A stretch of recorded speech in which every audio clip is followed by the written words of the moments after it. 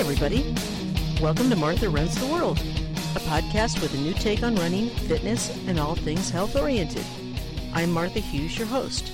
Each week, we begin a path on a different subject that is of interest to all runners. Thank you so much for joining me. This is Martha Runs the World first interview. Yes, we're headed into uncharted territory as I talk to ultra runner and author Brian Burke. He'll be making his second appearance at Leadville August 17th. We'll join him in a bit. Legendary races are born from difficulty level, epic stories, and long, rich histories. Leadville has had all of these. The Leadville 100-mile trail race is called the Race Across the Sky. First run in 1983, it is one of the most difficult to enter and even harder to finish. The little town of Leadville, Colorado was founded in 1860 during the Pikes Peak Gold Rush. In 2017, the population was 2,759. It is also known as the U.S. city with the highest elevation, being over 10,151 feet. Leadville is big for a trail race. 750 people start the race, but depending on the weather, there are many who fail to make the strict cutoffs. In the pre-race meeting, as most ultras have, race co-founder Ken Klober asks each runner to take the pledge to not quit. I will commit. I will not quit, the racers shout after him. The race begins in the middle of town, and it stays pretty flat until it all of a sudden increases elevation up some of the Rocky Mountains' highest peaks, ranging from 9,200 to 12,620 feet at Hope Pass. The turnaround point is Hope Pass, and fewer than half the starters sometimes, in some years, actually finish the hundo, many stopping their race at Hope Pass. This is where their dream ends, and it is a sad point for many runners. The race started as a means to bring runners and visitors to the small town in the midst of an economic downturn. It is considered part of the Triple Crown of 100-milers that include Western States and Hard Rock. They are all intensely difficult. These races are nearly as difficult to enter. There are no charity runners here. Every runner earned their spot. Not only that, but they must get past the mid-race cutoffs, like Hope Pass. In 2018, the two top winning runners of Leadville were Rob Crower at 15 hours, 15 minutes, and 51 seconds, and Katie Arnold at 19 hours, 53 minutes, and 40 seconds. There are many terrific documentaries on Leadville. You can spend hours watching them. I have. Billy Yang has two of the best. The first one is the telling of his own journey called The Why. If you want to know why someone would push themselves past the point of exhaustion, way, way, way past marathon lengths, past the point where muscle spasms and hallucinations pop up, this is the one to see. The Why is a record of Yang's own struggle through the preparation, pre-race butterflies, and then endless muscle spasms, which I myself have had, and self-doubt. Oh, lots and lots of self-doubt. But then determination and sure will pull him through. The second one is a brand new documentary called Leadman. It's brilliant. Leadman takes us through the odyssey of Dave Mackey, who through a freak accident has to learn to live his life in a completely different way, and eventually he prepares and trains for and runs Leadville. It is spectacular in pure Yang fashion. We see all the waves, the tsunamis of emotion the Mackey family went through. It's a wonderful film, and if you haven't watched it, go to YouTube, look it up, and watch The Why and Leadman. You really owe it to yourself. They are just two of the best that I've ever seen. For a race 100 miles or longer, most entrants will have a crew, usually of 2 or more people. There will be the crew members and there will be pacers. The crew takes care of the runner's needs as they enter the aid station. They're not allowed outside of a certain specified area of the aid stations, and they're there only to make sure the racer is okay, gets hydrated, fed, feet and back massaged if needed. Anything the racer wants, the crew does. Everything is prepared and planned and discussed ahead of time. The crew knows what to do and where to go. The crew follows the runner as the runner makes their way through the course from aid station to aid station. The crew usually drives in a car, they go along the course, and whatever, they're not allowed at every aid station because a lot of times the trail races are in parks or or in, national forests and things like that, and there may not be room for them, there may not be parking, so they're in areas where they can go to these aid stations, and so they'll just wait for the runner to show up and help them as soon as they do. And time is of the essence. Some 100-mile races don't allow pacers, and a few don't allow crews. But if they do allow pacers, it's usually the 100-mile where the pacers will come into play. Pacer is a trusted friend or someone close the racer knows well enough to run with them through the last part of the race and keep them going. They don't physically help them. They can't. They're not allowed to. But they mentally and emotionally keep them on track, because it's that last half of the race. After 50 miles, what do they say? The first 50 miles is physical, the last 50 miles is mental. They help keep them going because they may need a second voice, a friendly voice to keep them in the game. And what the racer likes or wants is all communicated from the racer ahead of time to his crew, to his pacers. Does the racer like quiet, no talking? Does he just want a silent, strong shadow?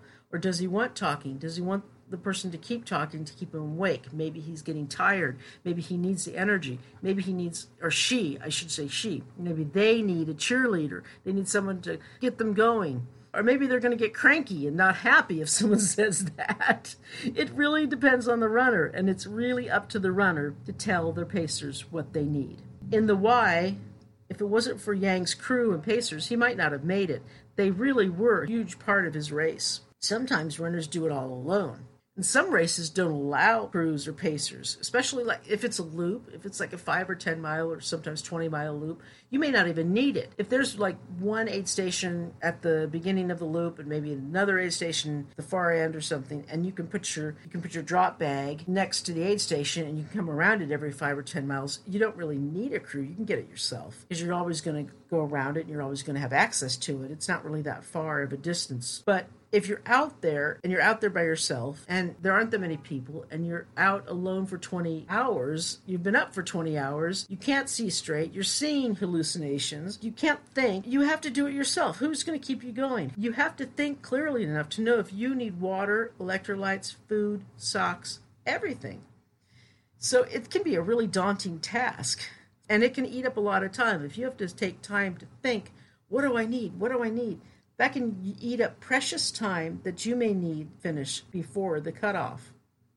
In Brian Burke's book, Running to Leadville, the main character, Tanner, makes a conscious choice to run the race solo, and the race section is one of the best parts of the book. It's really exciting. It was really a pleasure to talk to Brian about his book and about his life, his running. Running to Leadville is a terrific story about love, then love lost, and then refound in the beautiful mountains of Colorado.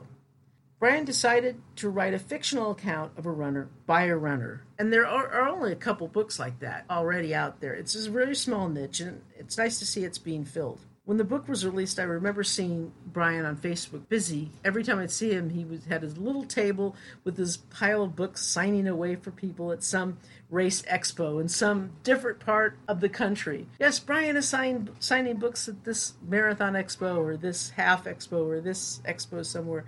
And he really worked hard. He pushed really hard for his book. And it's really nice to see he has gotten some recognition for it.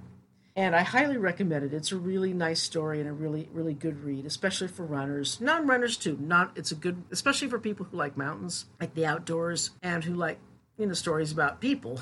Who doesn't like stories about people, right? Anyway, I'll give information about where to buy it after my interview with Brian. And now let's hear from Brian. How are you doing?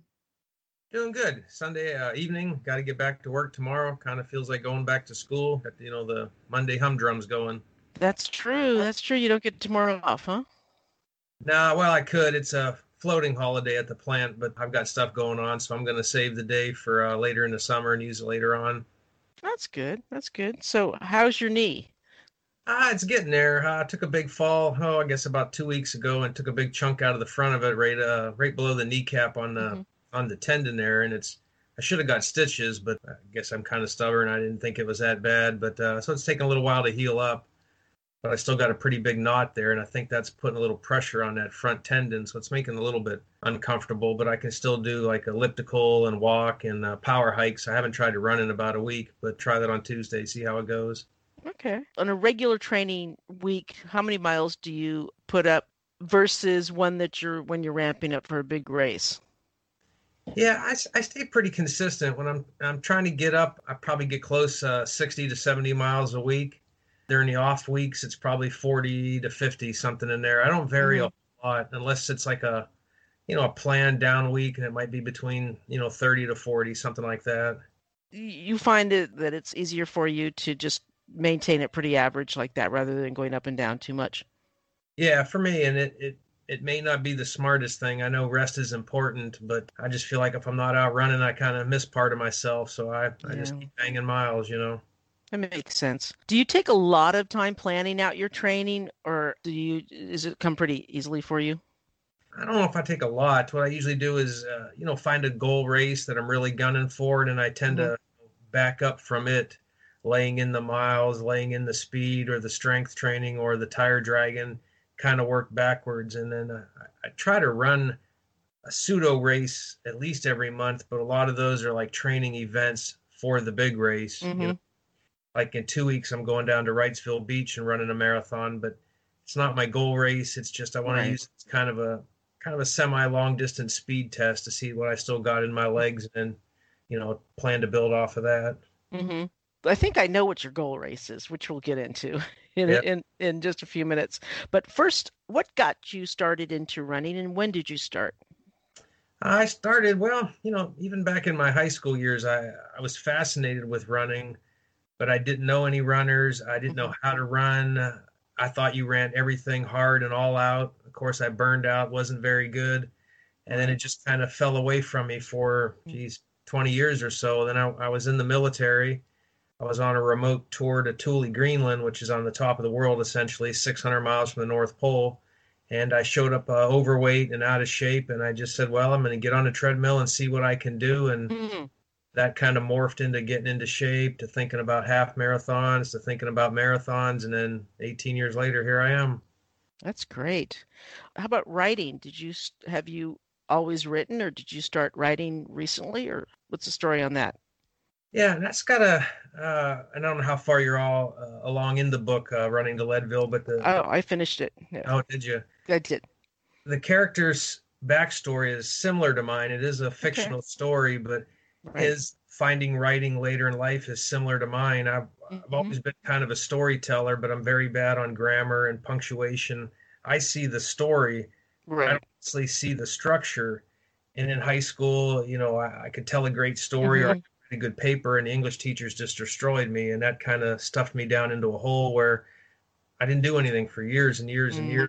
If I did write, I just kept it to myself. And then I finally said, hey, I'm going to try this. I'm going to get the best editing I could. I'm going to put this story out that I got flopping around in my brain and see where it goes. I'm not a trained writer. I'm probably a better runner than I am a writer, but people have seemed to enjoy the book, and I've got another one in the works as well. Oh, good. I was going to ask you about that too. It's a nice style. It's descriptive and fluid, and there's a lot of emotion and thought in it, and you feel like you're part of the story, so it keeps you moving. I mean, you can be a great writer, and the story can be as dull as dishwater. So, as if it's an interesting story and keeps the reader going along with it, that's all I ask for it. And then I thought it was great. I enjoyed it a lot. It was a cool story. Oh, good. Thank you. And that's what I try to tell people. It's definitely a runner writing a story about running. It's not something Right. from outside of our community trying to tell a running story. I've lived and breathed and crashed and burned Mhm. and bled and cried all of this. And I just try to, obviously, it's got to be in a decent format so people can read it. But I try to Mhm. entertain and inspire more than I try to get all the commas in the right place. Sure, sure, absolutely. And I see how you got the miniature schnauzer breed into the story too with Hannah Elizabeth. So Yeah, she uh, was our little girl. We lost her yeah, about she's been gone about 7 years now to cancer, and we just this last year's been tough. We lost two of them. I know. It's so Yeah, sad. yeah, and they're a big part. Dogs are a big part of my life, and when Sure. I wrote that book, and I inadvertently got Hannah as part of the story, I just kind of told myself that my stories will always have a dog character in there, just to honor them. They've meant so much to me. Right, right. Well, they're wonderful. I don't have I did have a dog. I did have a cat too. I don't have one right now, but the pets are part of your life. They're family.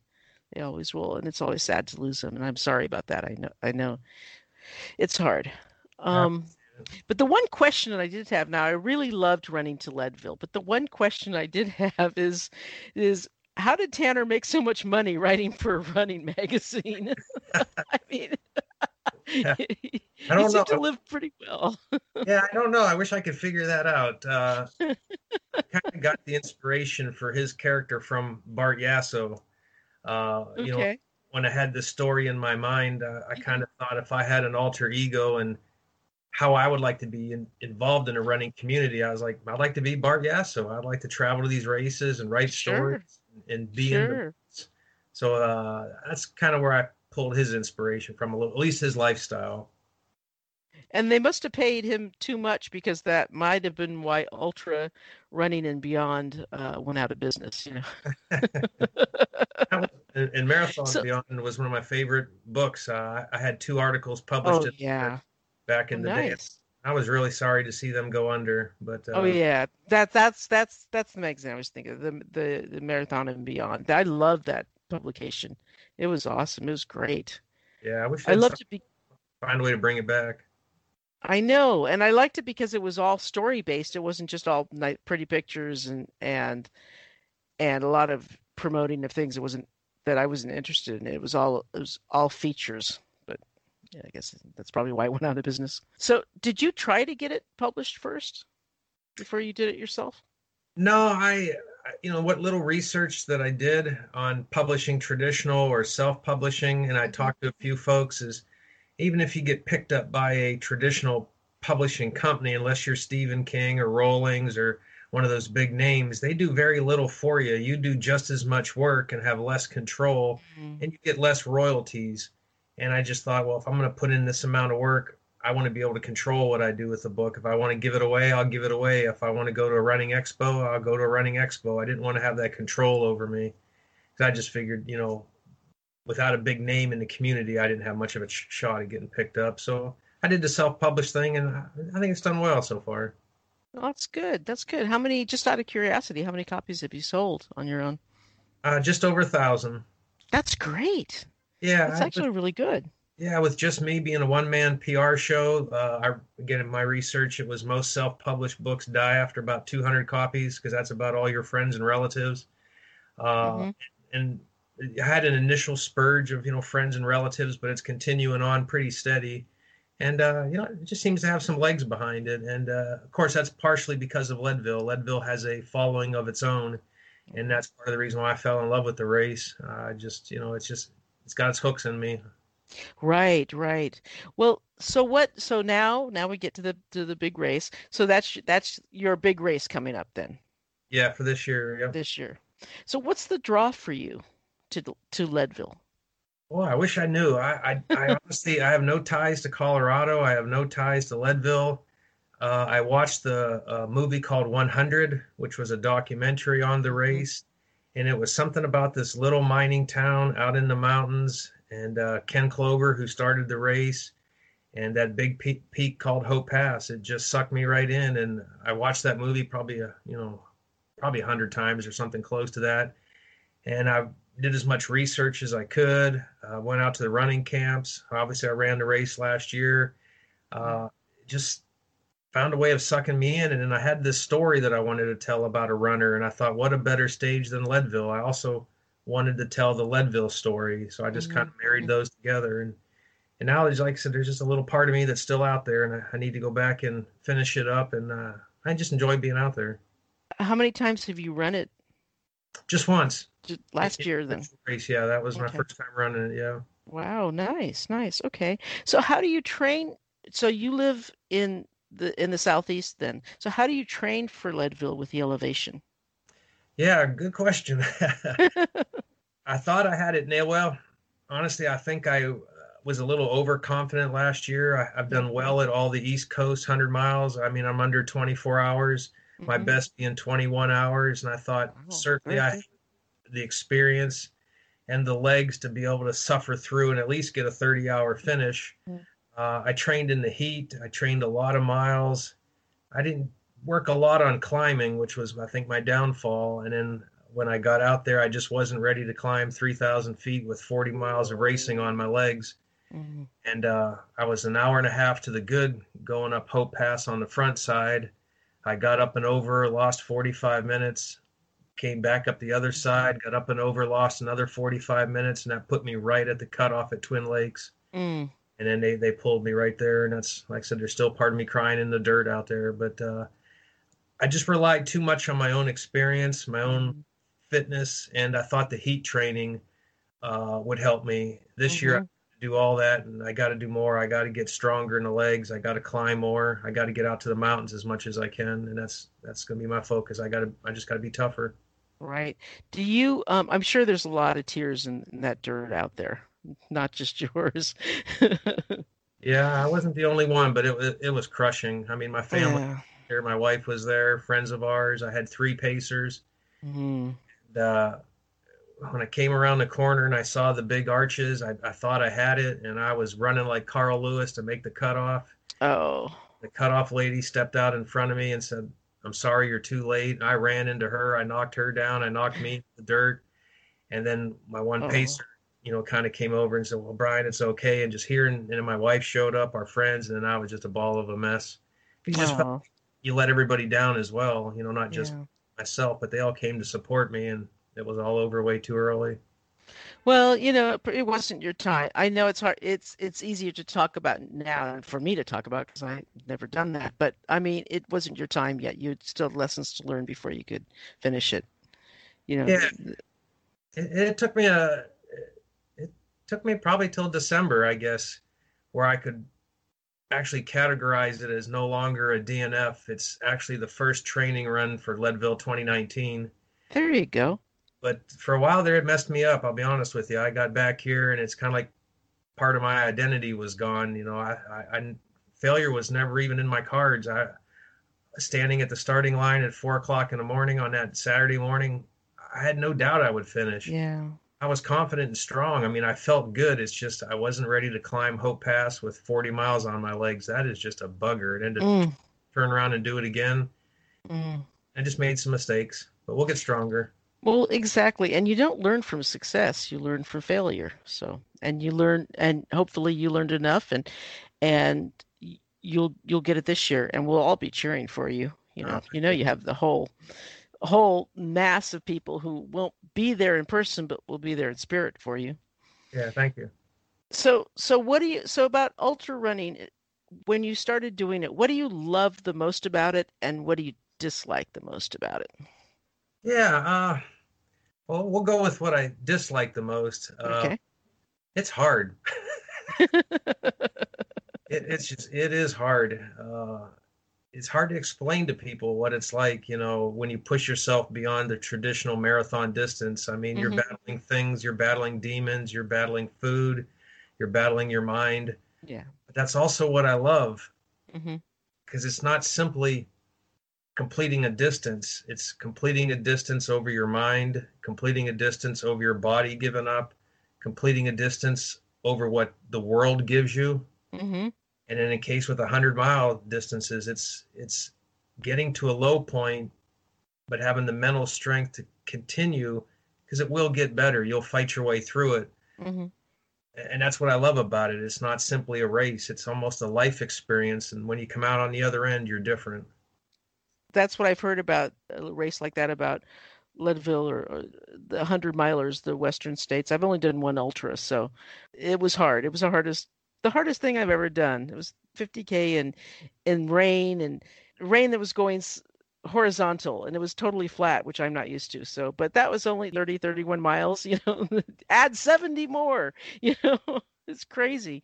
It's so far. It's such a long ways. It is. It's hard to wrap. Even 31 miles. I mean, people say, well, it was just 31. 31 is a long distance, and then like you mentioned, you're fighting the elements as well. Uh, And that's flat. I'm not used to flat. I live in San Francisco, so anywhere I go, there's hills. So I'm used to the hills. I'm not used to running flat. That's hard on the hips. I'm still trying to get my hips stronger again because that really did a number on my hips. Just running on a flat space for 9.5 hours. That's hard. It is. It is. I run a 24-hour race here. That's where I got into the ultra bug, the Virginia 24-hour race against cancer. That was my first ultra, and it's flat as a pancake. Mm-hmm. In 12 years, I've only completed 24 hours once, and it's because that flat, consistent terrain, it finds the weakest part of you and then hammers it to death, and then it wears you out. Where at least in the mountains and the hills, you change the stress points on your body. Mm-hmm. So the flat races aren't always that easy. They'll beat you down. Yeah, it does. It changes the stress points. You get to change your pace. You change everything. Sometimes you're running, sometimes you're walking. Everything changes. So it's a little bit of it's a variable. There's a lot of variation. So you're not doing the same thing over and over. It's that repetitive motion that creates injuries. Really, it makes it super hard. Yeah.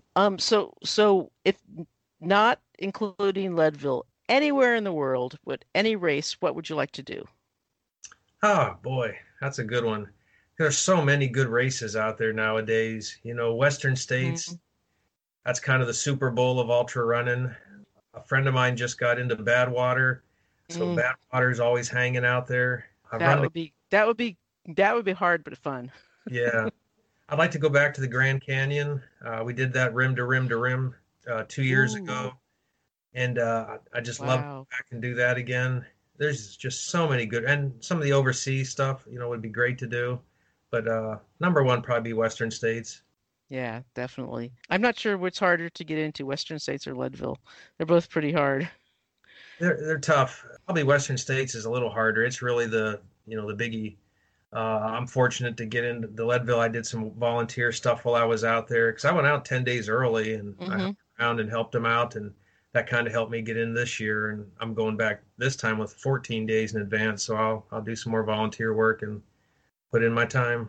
That's cool.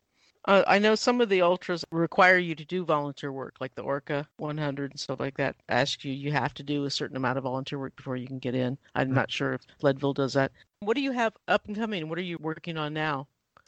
On the writing front, I've got another fictional story, but it's got elements of my own life mixed into the plot. I mean, it is a fictional story, but I draw from my own experiences. I don't want to give up the feature race yet, but it's another iconic ultra marathon where the story kind of plays out on as its feature race. And it deals with the relationship between running and life and then how that can help you through some challenging upbringings. And That's I hope great. to have it out maybe by the fall of this year. Nice. Very nice. Very good. Well, we'll look forward to it, and we'll definitely talk about it when it gets released. Well, yeah. Definitely. Well, thank you so much, Brian. I really appreciate you talking. Our first interview at Martha Runs the World. I really appreciate it. Oh, yeah. I enjoyed it. I've been listening to your podcast at work when I get my coffee in the morning, and I'm kind of envious because I always thought, well, I'd like to start a podcast, but it's so intimidating. So you got one up on me. You're doing great. Well, it's a learning process. So there's a lot of things I had to figure out and correct and change and frustrate through, but I like to talk, so it's a good thing for me. But thank you, and have a nice evening, and don't work too hard. All right, appreciate it. Thank you. You can order Brian's book on Amazon, but if you want a signed copy, I suggest ordering it through briansrunningadventures.com. That's BRIANS Running Adventures, briansrunningadventures.com. Thank you so much for joining us this week. I hope to give you a little something extra that other running podcasts don't. If you could, please rate us on iTunes. That would help out a lot. It helps our numbers out a lot if you give us some kind of a rating and maybe even a review. Check out our website at martharunstheworld.com and email us with any questions, comments, and ideas at martharunstheworld@gmx.com. Thank you. Now let's put on our running shoes and let's head out for a run. See you next week.